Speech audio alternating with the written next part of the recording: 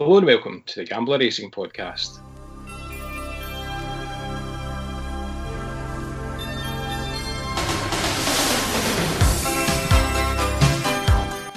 I'm Selectabet and I'm joined for this Boxing Day edition of the podcast once more by the voice of value. How's it going, Paul? Not too bad at all. Getting into the Christmas mood at the moment, so quite excited. Yeah, and I'd imagine being on the Isle of Man, you're able to get out for a few jars before the big man in the red suit comes. Yeah, I'm not rubbing it in too much, but aye, the festive spirit is alive and well over here. Spirits and beer, actually. You're going to have a beer for me because there's no sign of anyone over here getting out for much of a drink this year, unfortunately. I'm feeling for everyone, and obviously my family are all there as well, so it's pretty crap. I think everyone just needs to accept it for another few months, get the feet up, watch the racing on Boxing Day. Exactly, yeah, we've got that to look forward to, and we were just talking before we started recording here about how Boxing Day is usually traditionally one of the best days racing in the UK calendar, but this year we're severely limited in terms of the number of meetings that are on Saturday. Significantly reduced. They'll still have the big racing on the ITV, and they've got obviously the King George and what have you. But I think, and it's just a guess, but I think it's sort of just because of the lack of crowds, it won't be financially viable for a lot of tracks. So, and I wonder whether they maybe get reduced TV rights money because there's so many races on. They might not even be able to cover them all. So it's like maybe they've just thought it's not financially worthwhile, because I think traditionally a lot of countryside folk would go racing on Boxing, go out and spend their cash. But yes, obviously that's not possible this year. But there's still some good looking races, as you say. You've got the King George on Saturday, which we're going to have a look at. We've got the Welsh Grand National on Sunday, which we've also got lined up. And there's racing live on ITV. In fact, there are 3 tips from Saturday. They're all live on ITV from Kempton and Wetherby. So we might as well get started. The 150 at Kempton is our first protocol. And we are looking at if the cap fits in this one. And it was second of 3 at Was it Sandown last time out? Yes. At a very short price, but you're hoping it bounces back. Yeah, that's part of the thinking. We're getting a slightly bigger price this time, I think, because it wasn't fantastic last time out.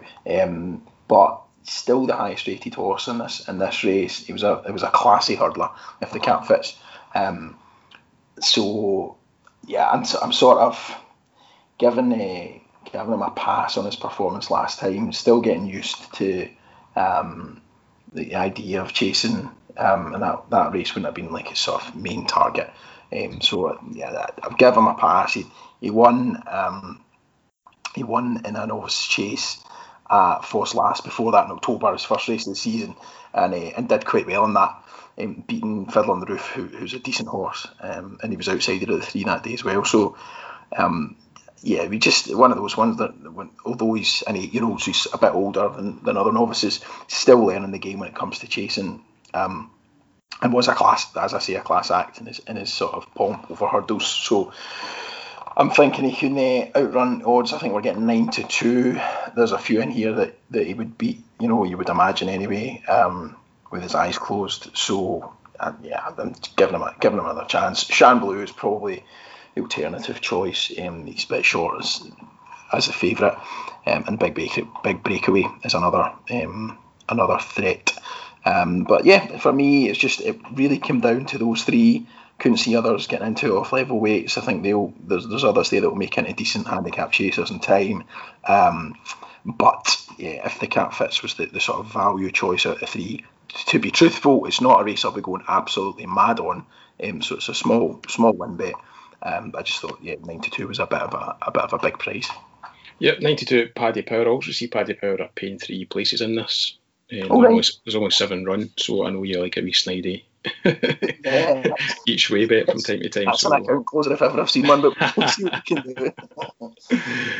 Okay, so if the cap fits at the 150 in Kempton, and we're saying it's a win bet on this one at 92. Yep, that's it. Okay, next up we're off to Wetherby, and this looks like a very competitive race, in fact, and you're siding with an old podcast favourite that you're fond of, which won at a very handy 20-1 a couple of weeks ago for you. It did, and unfortunately we're not getting the 20-1 this time, but he's proven now what I'd thought about him all along. He was a pretty good quality chaser, and he was underrated. So Bobby is the name of the horse, and so anyone who'd followed us, it was actually the week, of course, as fate would have it, where we didn't do the podcast, so it would only be those who were looking at the tips on the website. But yeah, won nicely. They've put him up £7 for that, which is a fairly sizable increase, but it's not unmanageable.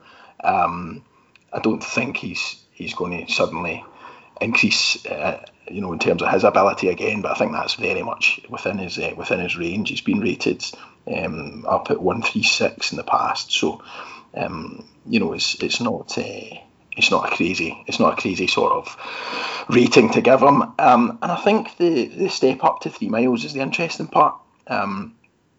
So this will obviously be a bigger test of stamina. He's been running over sort of 2.5 miles up until now, but I think he'll benefit from a step up. I don't see it as being a particular problem for him, and it could bring about slight improvement. It is a race that I thought there was quite a few that had chances in. York Hill was listed to race in this one, but was pulled out at the sort of last declaration stage. He was one that I had my eye on. A horse called Snow Leopardess is in it as well. Sort of second favourite. The price has gone on her now. She's one that I like. I've tipped her up in the past. I think it was last year. I was trying to remember exactly when that was. But she's a decent horse as well. But she's now sort of 5-1. It's a bit skinny because it's quite a competitive race. So Beau Bay is the choice for me. And he's a nice each way backable price, about 8-1. Yep, and I don't think I'll ever tire of hear you saying that you like Beau Bay. No, I do like to play up to that. Okay, last but certainly by no means least at 3 o'clock on Saturday at Kempton, it's the King George. It's an absolute cracker.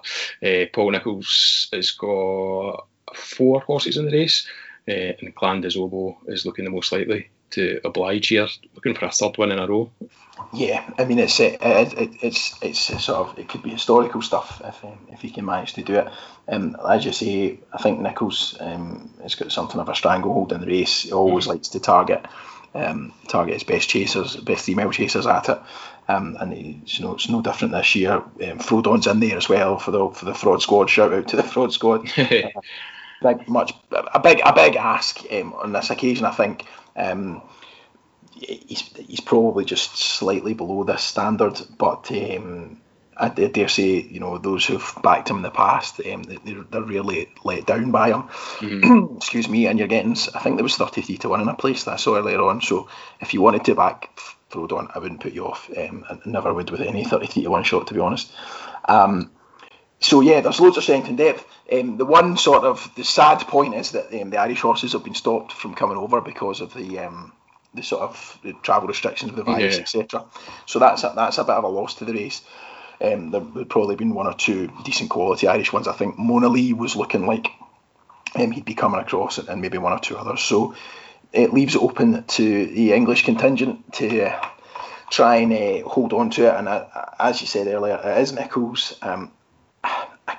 It's such a difficult race because you can make a case for so many of them. Yeah. I think you have to just step back and look at it sort of on a sort of cold, non-emotional level.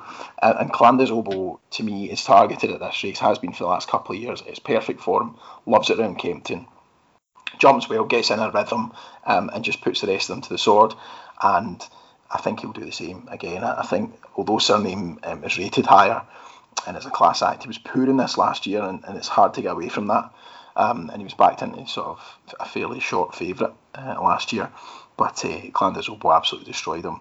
Question marks at that point in time about whether Surname stays the 3 miles and was more of a sort of 2.5 mile horse, and most form to that point has suggested that was the case. But to be fair to Surname, he came out and won the Charlie Hall Chase really nicely in October over 3 miles in soft ground. So that was a stamina test, and he sort of now ticks that box in terms of stamina. But I'm just not sure whether the test at Kempton is exactly what he wants. And that race, the Charlie Hall, was a good race, but a few of them fell away, a few of the sort of fancied ones, so it was difficult to tell how good the form is. I much prefer the form of Clan des Obeaux around Kempton in the King George. He's got 2 already. He's only an 8-year-old, so he's not getting past it. And I think the 15-8 about him's cracking value, so that's the way I'm going for.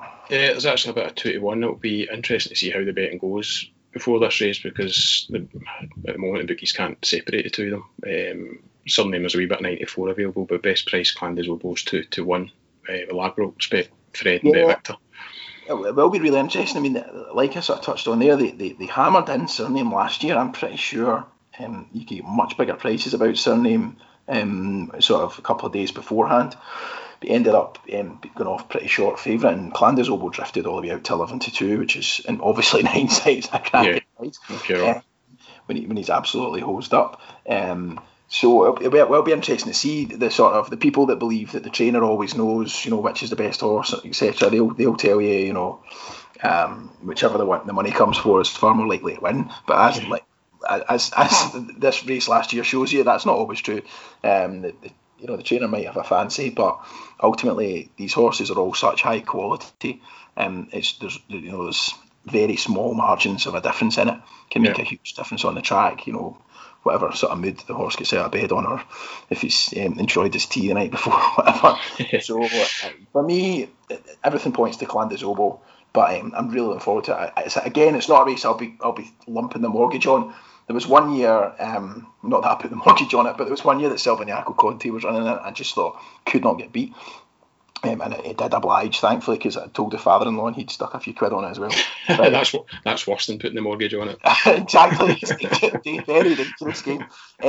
But I don't feel that confident this year. I can see a scenario where Surname has maybe just been off colour last year as the class act and does manage to beat Clan.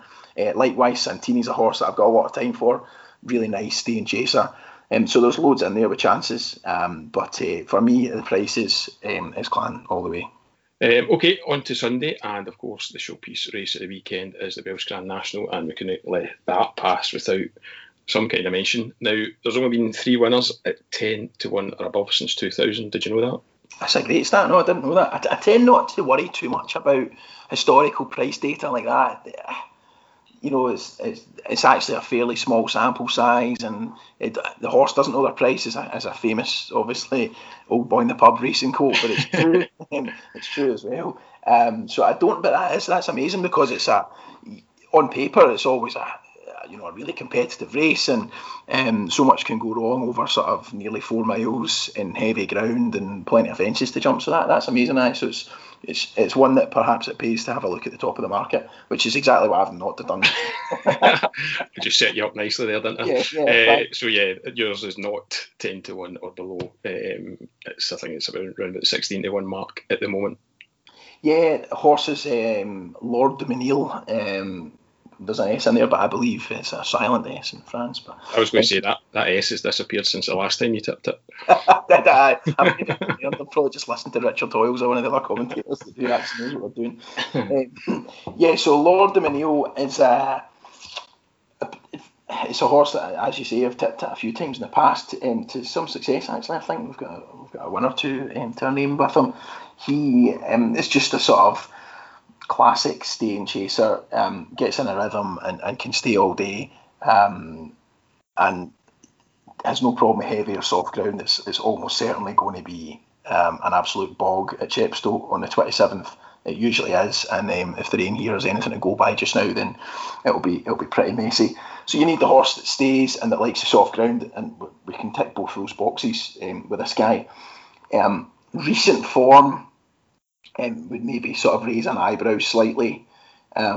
Lost a hurdles race in his first run of the season at Kelso in November, but it was probably too short a trip. Hurdles aren't his thing. It was his first race of the season, and although he was sent off even money favourite, I'm sure a few people lost a few. I mean, I wasn't backing him at that price under those conditions. It just didn't make sense. It was good to soft that day as well, so it wasn't his favourite sort of soft ground. So that one I forgive him completely. And then last time out, he ran in the Grand Sefton at Aintree over the Grand National fences. So that's a very different test as well. And again, not 3 miles. It's about just over 2.5 miles, that race. So I don't think that would be perfectly suited for him either. So I give him a wee bit of a pass on that. He's been dropped £2 in the handicap for that one. In fact, he's been dropped £3 since the last sort of run that I would give him, that I would have expected him to be sort of running at his best, and where he did pretty well, which was in the 4 miler at Cheltenham, and the amateur riders race, the one they call the National Hunt race, and he ran pretty well in that, finished second, just outstayed by Ravenhill, who's a pretty classy horse from Gordon Elliott's yard, and I don't think there's anything like that in this race today. I say today, but on the 27th. So yeah, I just would have Lord Domineal a much shorter price than he is. I think the main reason we're getting 16-1 is because there's a fairly short price favourite, which is Secret Reprieve from the Evan Williams yard, who's looked pretty decent so far. 6-year-old, still very early in his chasing career. He's only had 5 chase starts, but yeah, it's far too short a price for me. 100 to 30, 72. And I think you probably want one with a bit more experience in this. And he's not had anything like that. He's not really had the big chase experience. He also fell 2 starts ago, so that would be a concern for me. So I would not be backing him with stolen money at 100 to 30 anyway. So I think that opens the race up. There's others in there that are going to make it quite interesting. Christmas in April, and Ramses Tay is an old friend as well, who is, as they say, stays longer than the mother-in-law, so he's one to keep keep an eye out for. Via Leon Rouge, who won the was it the Topham or the Beecher last time out? It was the Beecher, wasn't it? At Aintree, really impressive. I was kicking myself that he'd won that. I thought he was past his best, so I wouldn't put anyone off him at 20-1 as well. So there's plenty of different options, but I'd be looking for one at a big price, and the one I've come down on, as I say, is Lord Domineal, and 16-1. And how much? Sorry, before we go on, yes. A really important point to note here that I've underlined in my notes: these are anti-post prices. So we're recording this on Wednesday, the 23rd, and all the sort of day of race prices are out for Boxing Day, because that's kind of the next day of racing, because there's no racing 24th, 25th. So if your horse doesn't run on Boxing Day and you've backed it now, you get your money back. But on this race, they've not priced up those races as sort of day of race. There's still another set of declarations, I think, which are tomorrow. So be aware of that. If you want to take the 16-1 now and it ends up being a non-runner, you won't get your money back. So be very careful. It may be worth waiting a couple of days until they actually price the race up properly. You might lose a bit of value. It might be 12s or 14s. But it's maybe worth doing that just so you actually get a run for your money or get your cash back. Guaranteed your bet, yeah, indeed. Yeah. Good advice there. Okay, we'll look forward to that on Sunday with a bit of turkey sandwiches, no doubt. Oh, it'll be fantastic. Looking forward to it. Good stuff. Can you just give us a wee recap then of your 4 tips for the weekend? I can indeed. So on Boxing Day, the 150 at Kempton, if the cap fits, 92 with Paddy Power. The 205 at Wetherby, we're going for Beau Bay, who's widely available, 8-1, William Hill, for example. Then in the 3 o'clock at the King George, I'm going for a win bet on Clandis Oboe at 15-8, and that's widely available. And then on the 27th, an anti-post bet on Lord Domineal in the 250 at Chepstow, which is the Welsh Grand National, and you're getting 16-1 with Paddy Power and Bet Fair on that, and they're paying 5 places, but I wouldn't put you off waiting. And I'll also be putting up a column on Mr. Fix-It's tips with more selections for the 27th. There's some decent stuff at Leopardstown, so once there's prices up for that, I'll have some more tips, and probably the same for the 28th as well. Good stuff. We'll look forward to that. So that's us for this Boxing Day edition of the Racing Podcast. If you want more tips from Paul, as he said, you should check out the mrfixitstips.co.uk website, and you should also follow Paul on Twitter. His handle there is @thevoiceofvalue. So it just remains for me to thank you for listening on behalf of both of us. We wish you a very Merry Christmas, and Paul, best of luck with your bets on Boxing Day. Perfect. Good luck to everyone.